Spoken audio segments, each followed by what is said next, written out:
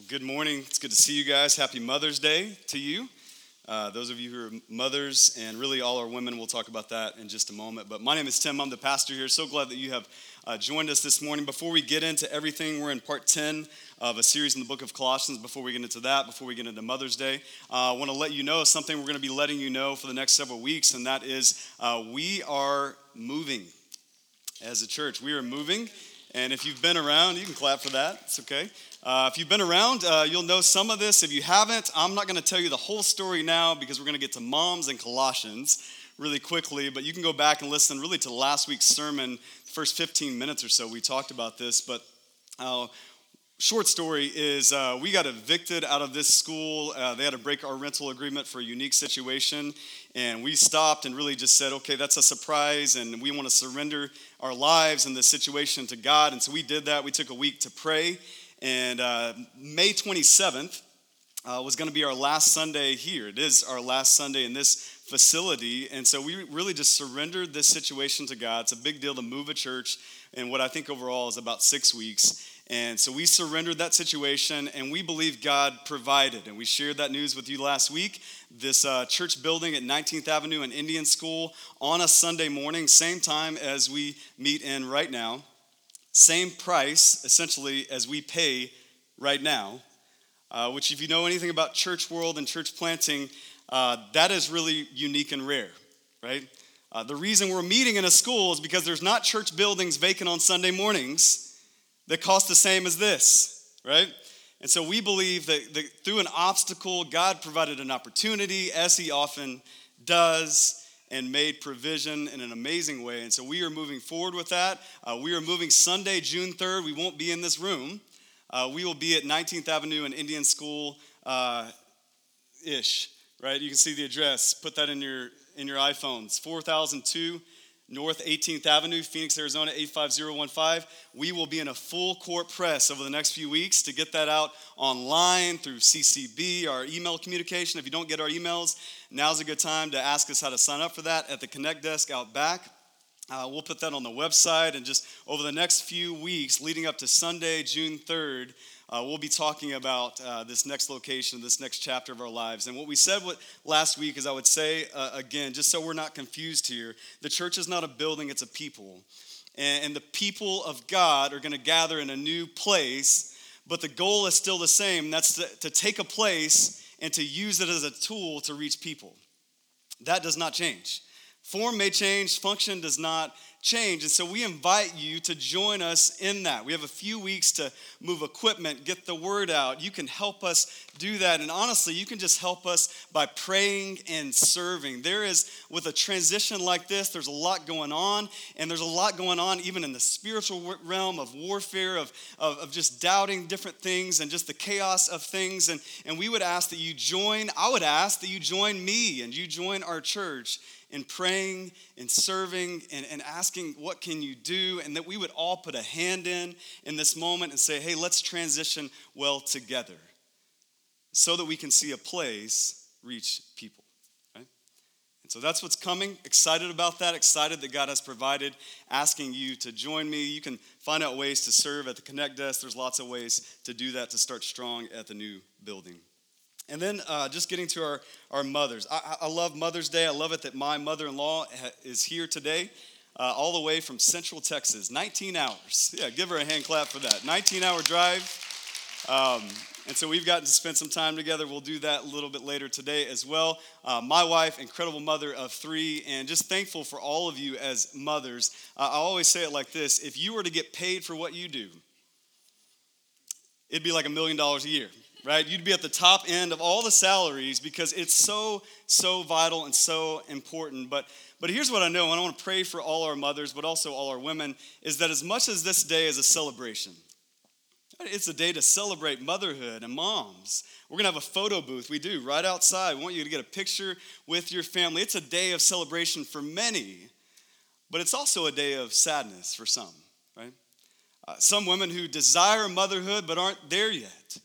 They're not married yet. They're still single, but they want that. They want to be a wife and a mom, and they're not there yet. So today is a reminder of that, right? For some people who've lost their mom, and you're beginning to think about, I remember my mom, and I remember how she was, and I remember celebrating Mother's Day with her, and you're a little bit saddened by that. So it's a day of celebration, but it's also a day of sadness. And you need to realize that, church family, as you see women in our church, give them a hug, tell them you love them. Right? So today is a sad day for some. And so I want to pray for all of our women, no matter what situation you're in. I want to take this time to pray for our women. Would you pray along with me as we do that together? Father in heaven, I do want to thank you for our moms, the ones who are celebrating today, and the ones that are being celebrated. God, I thank you for what they do. I thank you for all the time, the resources, the energy, the lack of sleep that they give to mother well, to raise up the next generation, to make little disciples of Jesus. God, I thank you for them. Their worth is immense. Their value is priceless. God, we can't thank them enough. And God, I thank you for them. I pray that we would honor them in really tangible ways with flowers and hugs and chocolates and coffee, whatever it takes today. But God, I also pray for our other women, some of them who aren't mothers yet who want to be. Maybe who've endured miscarriages, maybe just can't have kids, maybe aren't married yet, and that's a sore spot for them. And I just pray that you would comfort them. 2 Corinthians 1:3 says, you comfort us with supernatural comfort in our affliction so that we can comfort others. God, I pray that you would grant them that comfort in this moment now, that you are a God who is a father, and even if they're not a mother, they have you as a perfect father, and they would take comfort and joy in that truth this morning. I pray for those who have lost their moms that you would do that in the same way in these next few moments together. God, I pray that we would all, moms, women, men, kids, we would all be encouraged and empowered as we look at your words today in Colossians, God, that we could, in this moment, we could experience a religious service. And God, I pray against that danger. We could, in this moment, just be thinking about a lot of crazy things and getting ready to go to lunch with our moms and do all the festivities for the day. And we could miss this moment. So God, I pray by the power of your Holy Spirit in the name of Jesus Christ, that in this moment we wouldn't miss the moment. We would lean into this moment, and you would stir our affections through your word by your Spirit for the glory of God. Help us as we look at your word now, be encouraged and be empowered and be equipped for motherhood or whatever you have called us to. In the name of Jesus, we pray. Amen. All right, well, if you are new with us, we are in the book of Colossians. If you don't have a Bible, you can grab one on a seat around you. I believe there should be some on an armrest. If they're not, all of you have a phone that glows brightly. So pull that out and go to BibleGateway.com, pull up an app on your phone, go to Colossians chapter 3. Colossians chapter 3 is where we're going to be. Get your eyes on God's word as we move forward this morning. Just to catch you up, if you are new, the book of Colossians is made up of 95 verses. And in these 95 verses, 15 times we see a particular phrase of in Christ or in God or in him. So 95 verses, 15 times in Christ, in God, or in him. And the thread that really runs through Colossians that we've been talking about over the last 9 weeks is maturity in Christ and what that looks like. And last week, we really started a two-part mini-series on what change looks like. That we said if we're going to mature in Christ, there are things that have to change in us, right?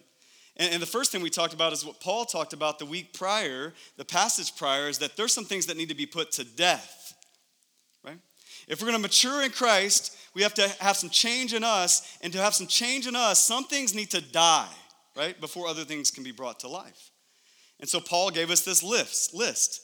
And we all talked about how we love lists in the Bible so much, right, that talk about all our sins. But what Paul is doing is, in the grace of God, is he's saying, hey, if you want to see life brought to bear, then some things have to die. And we talked about how typically the way it goes for us is we don't often just kill things, sins in our life, pride, lust, insecurity, greed, selfishness. We don't just kill them. We don't put them to death like Paul says. We often do something different and we put them in a box, I told you it's like my house when we try to get rid of toys and kids' toys and purge those things. We don't just get rid of them. That would be insane. Why would we just get rid of them and take them immediately to Goodwill or give them to somebody we know? No, what do? We gather all the toys. True story here, okay? We gather all the toys and we put them in a box in the corner of the room. We think about taking them out right then, but we think, no, we'll do it later. We'll do it this week. And then what happens? Parents, you know this. Mothers, you know this. The kids find those toys in the box. And they start to pull them out. And what they haven't seen in 2 years is all of a sudden their most favorite toy ever, right?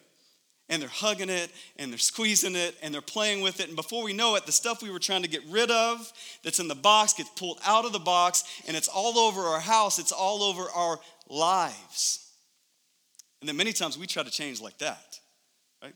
We take all the things that we don't want to see in our life, the list that Paul gave us last week, the lust, the impurity, the pride, the greed. We take all that stuff and, well, we could just get rid of it, get rid of all those things in our lives that cause those sins in our lives, uproot it. We'll just put it in a box. Because a little bit later, we'll be like, look at those toys in the box. That lust, it looks so good. I haven't played with it in a long time. I want to hug it and squeeze it and play with it. That pride, I'll just take it out for a little while. And before we know it, that lust, that pride, that gossip, that greed, it's all over our house, our bodies, our lives, our minds, our hearts, right? And what do? We start that cycle all over again. Oh, I shouldn't be doing that. Put it back in the box, right? Paul says where change begins is putting things not in a box, but putting things to death. And so that's hard for us to hear, but that's the grace of God in saying, if you want to change, there's some things that need to die. But it doesn't end there, thank God. It's not just about killing things. It's about putting on new things, bringing things to life. And that's our first point. Today we're going to talk about how change develops. And our first point is this, that we want to put on the character of Christ. So we put away the old self, we put that to death. Old behaviors, old barriers, we put on something new, and he's going to tell us what that is. Verse 12, look at the verse with me. It says, put on then as God's chosen ones, holy and beloved, compassionate hearts, kindness, humility, meekness, and patience. Paul, before we get to the list of compassion, kindness, humility, meekness, patience, look at those first few words. Paul describes our identity. He says, God's chosen ones. That God sought you out. He says, you're holy. That God sets you apart. He says, you're his beloved. Literally, that means that you are dearly loved. Now, I know it's Mother's Day, and some of you got the ham in the oven. You got plans after this. Maybe it's been a little bit chaotic this morning. If I'm honest, my morning was a little bit chaotic. So some of you need to hear this right off the bat, that Christianity is not that we ascribe to a moral standard. Christianity is not that we're somehow smarter or better or more spiritual than other people in the outside world. That's not what Christianity is. Christianity is that God, a holy God, a heavenly Father, looks upon sinful man and he seeks you out, you're chosen. He sets you apart, you're holy, and that you are dearly loved. If you're not a Christian in this room, that's what Christianity is, right? Maybe you're here because it's Mother's Day and you just came to be supportive. You need to know that's what Christianity is. That if you are in Christ, if you've placed your faith in Christ, that when God looks at you, he doesn't see your sin from this morning. He doesn't see your sin from last night. He doesn't see your shortcomings from last week. Even though he knows them, he doesn't see them. When he sees you, if you're in Christ, he doesn't see your sin. He sees his son, amen? He sees his perfect son, and he says, I'm seeking you out. I'm setting you apart. You are dearly loved. We're not better. We're not spiritual. We're not smarter. We are dearly loved. That's the mark of Christianity. That's your identity as a Christian. Right? So as we get that straight right off the bat, then Paul says, there's some things to put on. He says compassion, kindness, humility, meekness, patience. That this new identity leads to a new activity. You see it? Because some of you are wrestling right now and you're saying, well, Tim, we do have to do some things. And Paul's going to get into that. And you're right, this new identity does lead to a new activity. And Paul tells us what that looks like with these characteristics of Christ. He says to put them on. It's similar language to Proverbs 31. Women, you may know this verse, that she is clothed with strength and dignity. Right? Oftentimes in the Bible, there's this imagery of putting on clothes. In this case, putting on the character of Christ. A couple weekends ago, I mentioned this last week, but I was away preaching at a men's retreat for another church. And I explained to you guys, there was about 75% of those people, of those men, were just from that church in North Phoenix. And about 25% of those men were not. They were from a ministry called Alongside Ministries. And it's a ministry, really great ministry, that helps people coming out of prison. Helps them get jobs and reacclimate to life. And the most amazing part of the whole retreat was these men. Because on Sunday morning, as we began to leave, they would get up and share testimony. And it's those moments where they get up to share testimony and you're like kind of scared and kind of excited for these guys from prison. Like, what are they going to say, right? They're a little bit more raw than we are. What are they going to say? And it was the best moment of the whole retreat because man after man would get up before all of us and just say, people tell me all the time, I'm so sad you had to go to prison. That must have been so hard. And he said, no. I'm thankful that God put me in prison. Because what it took for me to put on Christ was to strip away everything else. Right? And that was prison. I was stripped away of my pride, of my greed, of my lust. I was stripped away of all the things that I held dear, and I had to put on Christ. I had to get some new clothes. You see, just as essential as putting on clothes in your life, to go to bed, to go to work out, to go to work, right? Can we agree? It's essential, right? You should do that. Just as essential as that is, it's essential to be stripped down of you and put on the character of Christ.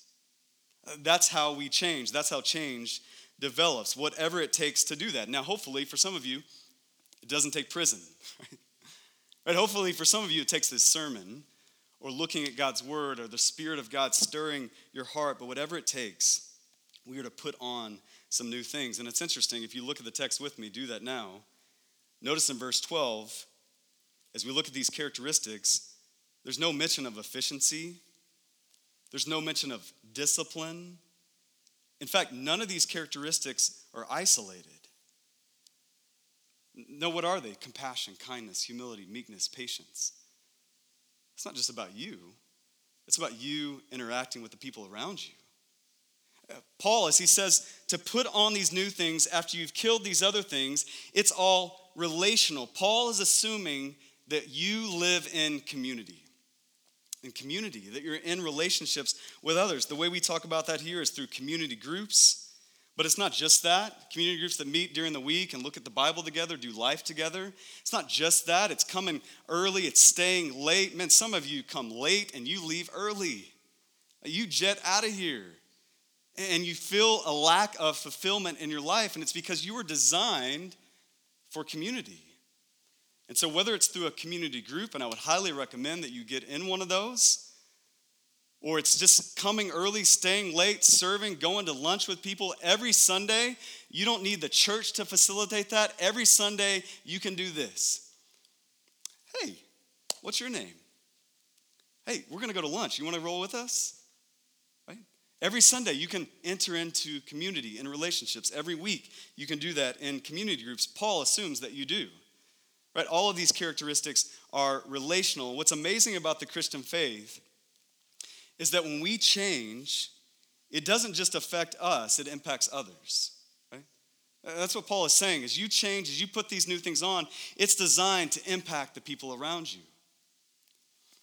Earlier this week, I got to volunteer at my kids' school, and we have to do that once a month. I mean, we get to do that once a month. It's a co-op school, if you've ever experienced that. And so once a month, we go for a whole day at the school. And it just always rewires my mind and opens me up to a whole new world of 5-year-olds. And one of the things that happened is we're sitting on the floor doing free choice and playing zoo. Is a kid is just really getting really close to me, like really unnecessarily close. I'm a little uncomfortable, and he's just like smelling me, right? And I'm just like, hey, bud, how's it going? You want to pick up the giraffe? You want to do anything else other than smell me? And he's like, well, I can't help it. He just said, you just smell so good. And I was like, well, thank you, buddy. I appreciate that. But, I did take a shower this morning. And he said, well, what kind of shampoo do you use? I was like, this is getting a little bit too personal, right? And I was like, well, I just took a shower and used soap and shampoo, like just normal stuff. Like, did you take a shower this morning? He's like, no. I'm like, your change is not helping me right now. I appreciate that. But the reality is for Christians, when we take a shower, when we put on clothes of compassion, of patience, of kindness, it should impact others, right? It should cause some people to gravitate toward you, right? In relationship with you. That what defines Christians is not that moral standard that we're ascribing to. It's not a political party that we ascribe to. Right? It's not even about the way we look externally in our physical clothes. It's about the compassion, the kindness, the humility, the meekness, the patience. It's about the character of Christ. That when you put that on, when you change, it impacts everybody around you. Right? And so what do these characteristics look like? Look at the text with me. Compassion. That's the same word used in the story of the prodigal son. But while he was still a long way off, the father looks at his son with what? Compassion. That word, specifically compassionate hearts, it's the idea that in your very bowels, right, little graphic, literally, in your bowels, you're compassionate, that you have the deepest parts of you have empathy for somebody. And we know from the prodigal son, what does the father do when he has compassion? He runs, right? He moves. That Paul says you put on compassion, you put on a deep empathy that leads to action. You put on kindness. The root word for that is used to refer to wine that has aged and over time has lost its harshness. Right? It's the same kindness that God says leads us to repentance. Right? That we are kind towards other people. We put that on. That we are humble. Some of you think compassion, kindness, check. Right? Well, you need to uncheck humility because you ain't got that. Right? Compassion, kindness, humility, that we see ourselves accurately before a holy God. We don't see ourselves too fully amazing, but we also don't see ourselves too lowly. We see ourselves in an accurate view in relation to God. That meekness, that puts humility on display in word and deed. That patience helps us realize that we are not the center of the universe. Right? That when you are at the FedEx store and you're trying to get some things printed, and the associate at the counter isn't very helpful to you, and he says, go over to the copy machine, insert your card, print it out there, get a retrieval code. You try to do that. That doesn't work. You send him an email, so he prints it out. This is just hypothetical. Just completely hypothetical. Just bear with me. But when all those type of things happen at the FedEx store or at Target or in traffic or with your kids, when they don't listen, that those are reminders. You be patient because God is patient with you, that you are not the center of the universe. Right? Paul says to put these things on, to clothe yourselves in these things, that Christians should dress like this. But if we're honest, do we? Right? Is this what the church, is this what Christians are known for? I believe in an age of social media, hot takes, and piling on, we have a lot of Christians running around without their clothes on. We have a lot of Christians running around without these clothes on, right? And we look just like the rest of the world. We don't have kindness. We don't have meekness. We don't have compassion. We jump in just like everybody else, and you would not know unless we said, hey, I go to church. I got a sticker on my car. But as we interact with people, they don't see these characteristics. I saw somebody say this week that sometimes Christians can come off as perpetually perturbed. Perpetually perturbed. We're always mad about something, right? The government's trying to kick us out of the school. Maybe, I don't know if that's true or not, but It's not, right? But there are things like that like the government's trying to take away our rights and our neighbors trying to take away our convenience, right? And our kids are trying to take away our time, and we're known for being perpetually perturbed instead of these characteristics of Christ. And so that's reality, right? I mean, that exists. And so what do we do with that? Do we just hang our heads and say, yeah, Tim, you're right. I mean, I try to put these clothes on, but I'm just still sinful. I have my flesh. Like, what do we do with that? Do we just hang our heads? No. It's about how we respond to that. Look at verse 13 with me. Verse 13 says, bearing with one another. And if one has a complaint against one another, forgive each other. As the Lord has forgiven you, so you also must forgive. That's one verse you see forgive 3 times. Right? Here's the deal. We do struggle in these areas, right? We are running around without our clothes on, right? But what Paul says is when that happens, when this gets messy, because it will, here's how you respond. You bear with one another, you literally stay with one another, and you forgive one another. You cancel someone else's debt. So it's not that this isn't hard. Just like Paul assumes you live in community, he assumes it's hard. That's why 3 times in one verse he says, forgive, forgive, forgive. Right? People are hard. Church is hard. Motherhood is hard. It's messy. And I don't just mean the diapers. Right? It's more than that. And some of you who don't have kids, you're like, but those babies, they look so sweet. Yes, they are sweet, but they're also so sinful. If you don't believe me, work in our kids ministry, right? They are sweet, but they are oh so sinful. And we need to teach them how to put some things to death and put on new things, right? And if you aren't serving in our kids ministry, just by the way, as we move into the new location, great opportunity to do so. I was talking to our kids ministry director this week, and she said about 90% of our families now, the parents aren't serving. Like, man, we gotta change that. I have nothing else, so you can experience and learn and be sanctified. The kids are sweet, but they're also sinful. Amen? So sign up to serve in kids ministry. That was just a little plug for Sarah. Church is messy. People are messy. Paul knows that. He gives us a way to handle that. And what's interesting, if you look at the text again, Paul uses broad language here. He says if anybody has a complaint. He doesn't say if anybody has a sin. He says complaint. That could be anything, right? That could be sin. It could be differences. It could be annoyances.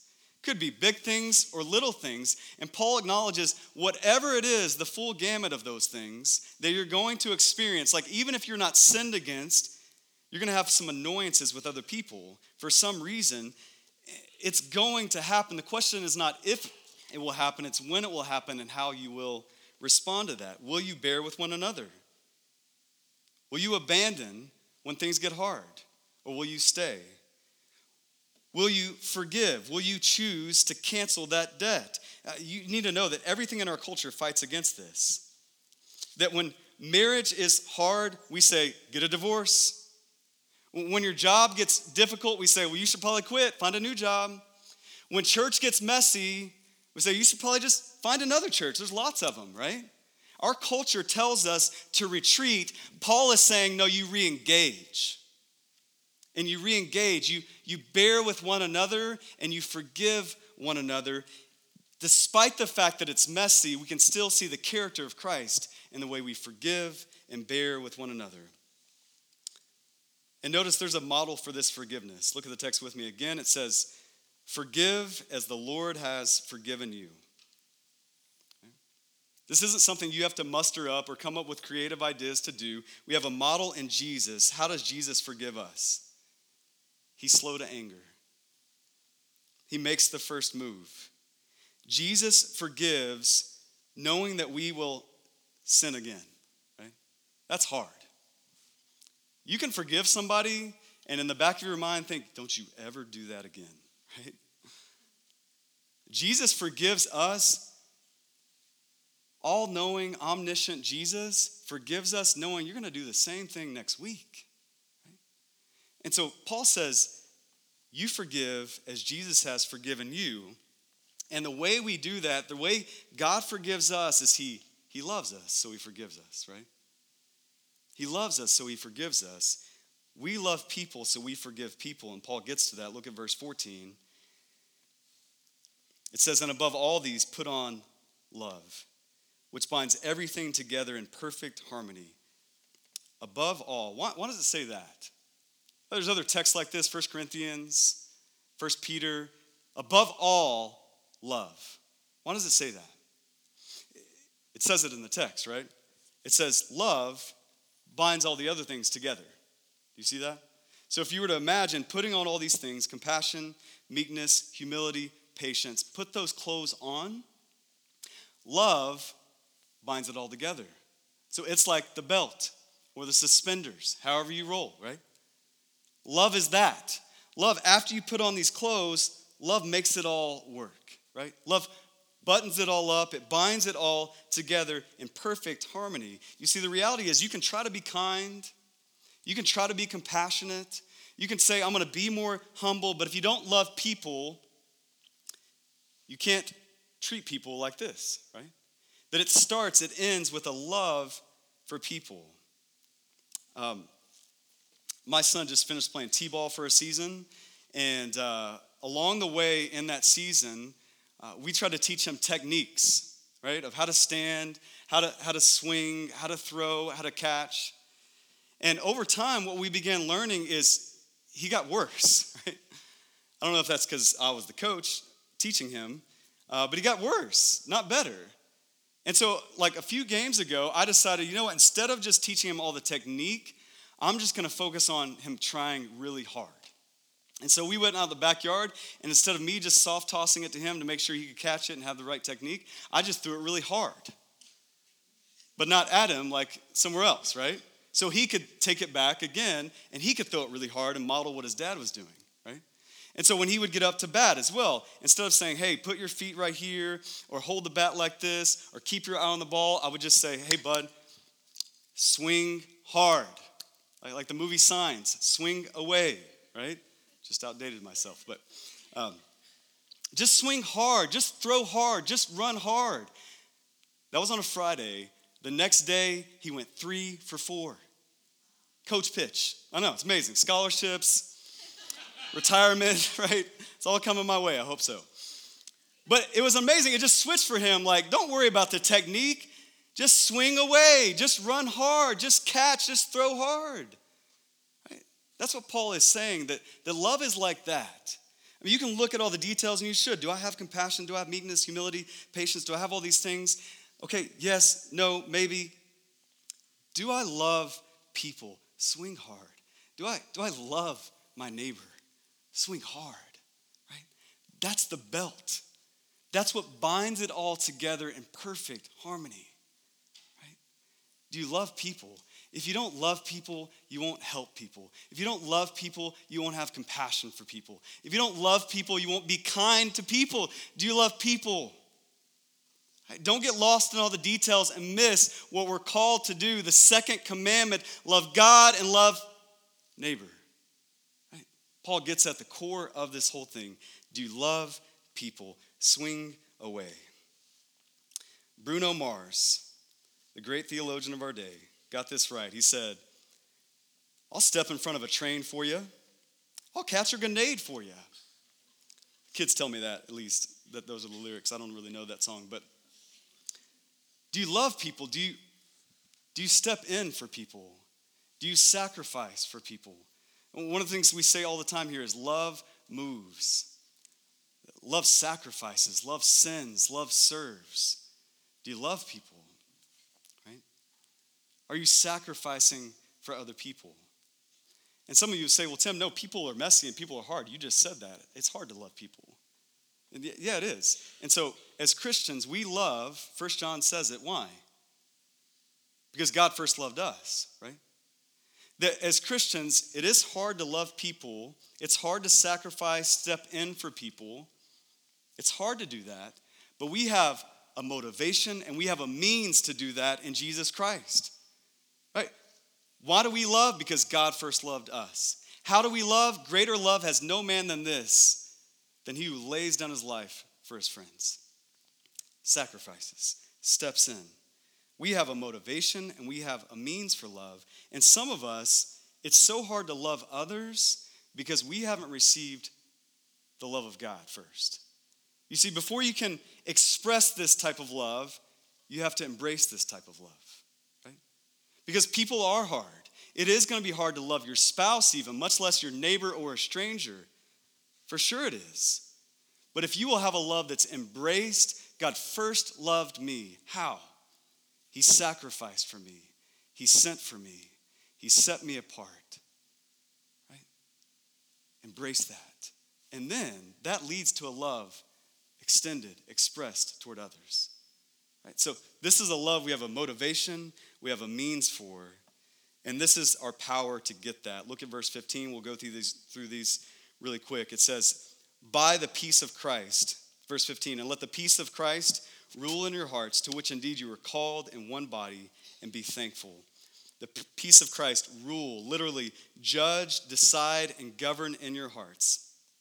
The only way you love people, the only way you put on the character of Christ is if you have the peace of Christ. And if you notice the language there, it says, let the peace of Christ. You would let the peace of Christ. It's passive, right? That the reality is we try to rule our lives and we don't have peace, right?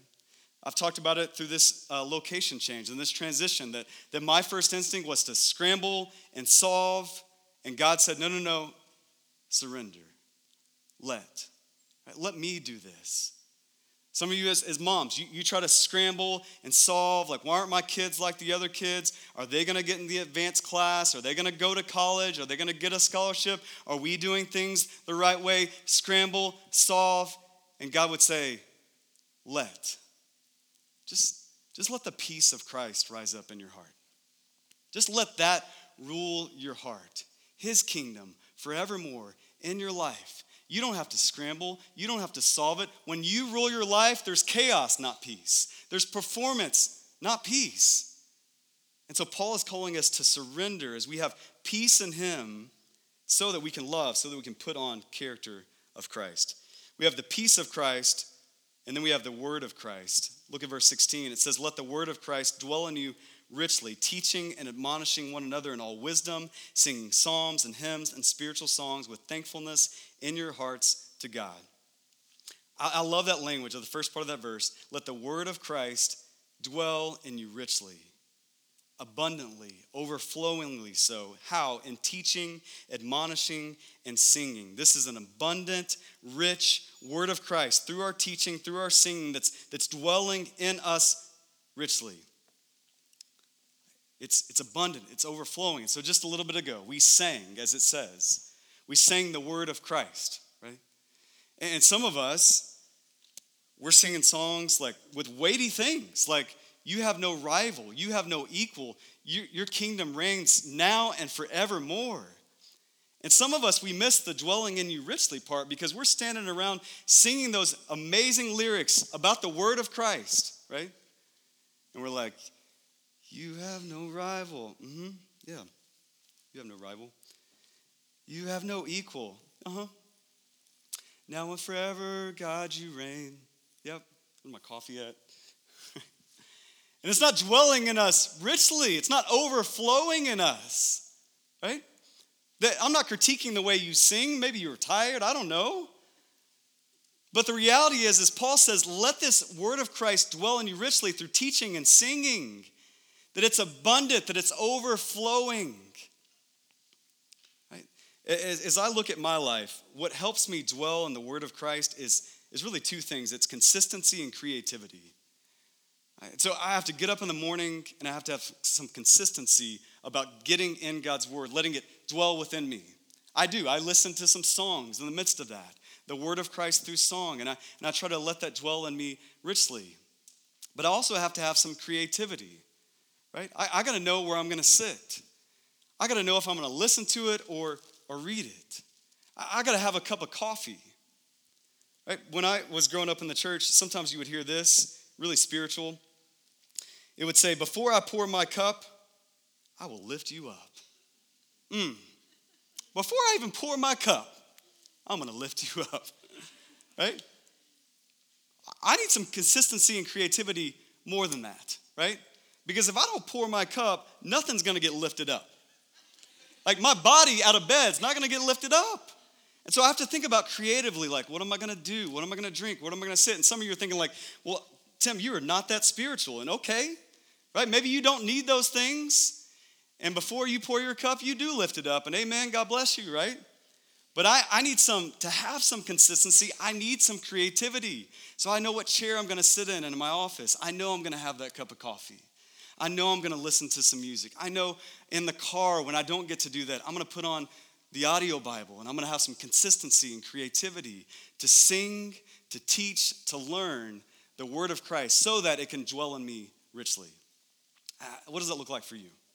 How does God's word dwell in you richly? A little bit later, you're gonna have another shot at singing, right? The word of Christ would dwell in you richly, abundantly, overflowingly so, consistently, creatively. That's how we love like this. That's how we put on the character of Christ. It's by the peace of Christ, through the word of Christ, and the last thing, to the glory of Christ. Verse 17, look at that verse. It says, and whatever you do in word or deed, do everything in the name of the Lord Jesus Christ, for the glory of the Lord Jesus, giving thanks to God the Father through him. You need to know, your value does not come in what you do, but who you do it for. If you're a mom and you do change diapers, and you do just take care of the kids all the time and barely have any time for yourself, your value is not in those things. Your value is doing everything in word or deed in the name of the Lord Jesus Christ. When you're paying bills, when you're waiting in line at the DMV, right? It's not about what you do. Whose name are you doing it in? Who's getting the glory in your life?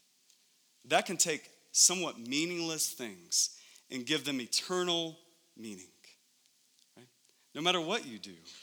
Your health issues that you're experiencing right now that just seem detractors from what your primary mission is.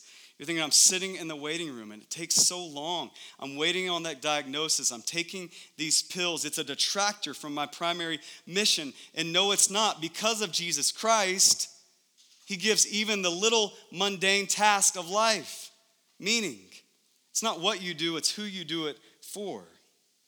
The power to put on the character of Christ, it comes by the peace of Christ, through the word of Christ, to the glory of Christ. This is how change develops. This is what we were called to do, and this is how Paul calls us to do it in the power of Jesus Christ. I'm going to invite the band up now, and we're going to respond to this truth. We're going to take a moment to respond and to see how we can actually put these things on, put off the old, kill the old, put on the new character of Christ. And so I have a couple questions. If you're taking notes, you can write these questions down. First question is this. Who do you need to love better? Right, we can talk about compassion, kindness, and all these things, but if you don't love people, you won't help those people. You won't be compassionate to those people or kind to those people. Who do you need to love better? In the midst of that, maybe to love people better, you need to forgive those people. Who do you need to forgive? Who do you need to love? Who do you need to forgive? Right? What does that look like as you put on the character of Christ? Who is God calling you to love? Who is God calling you to forgive? Because life is hard, relationships are messy, but Christ is our motivation and our means to live this way. He has given you, through his peace, through his word, for his glory, everything you need for life and godliness. Everything you need to put on this character, to shed the old character, to put on these new behaviors, to shed the old behaviors, to put them to death, to bring these things to life. God, through Christ, has given you everything you need, that you in Christ have been sought out, have been set apart, are dearly loved. And that in Christ, you can put on the character of Christ. Let me pray. Father in heaven, I thank you for this morning. I thank you for the character of Christ, that you have given each man and woman who has trusted in you the opportunity to put on. God, I know there's some men and women in here who feel like this is impossible, who feel like they've already passed their prime and putting on this character, and maybe it's too late. And I pray that in this moment they would know by the grace of Jesus Christ that it's not too late. They're not too far gone to begin to put on these new clothes and to kill the old ones, to burn them, to throw them away. God, no matter where we've been, no matter what we've done, you've called us to change. There's always things that can change in us as we mature in you, and I pray that you would help us to do that. I pray that you would help us to see the peace of Christ, to experience it, to let it rise up in our lives. That we would dwell in the word of Christ richly, abundantly, as we sing in a few moments. And that we would do everything to your glory. God, I pray for your help. I pray for our moms. I pray for our families. I pray for our singles, our college students. God, I pray that all of us would begin to resemble you as we put on you this morning. God, we thank you. In the name of Jesus we pray.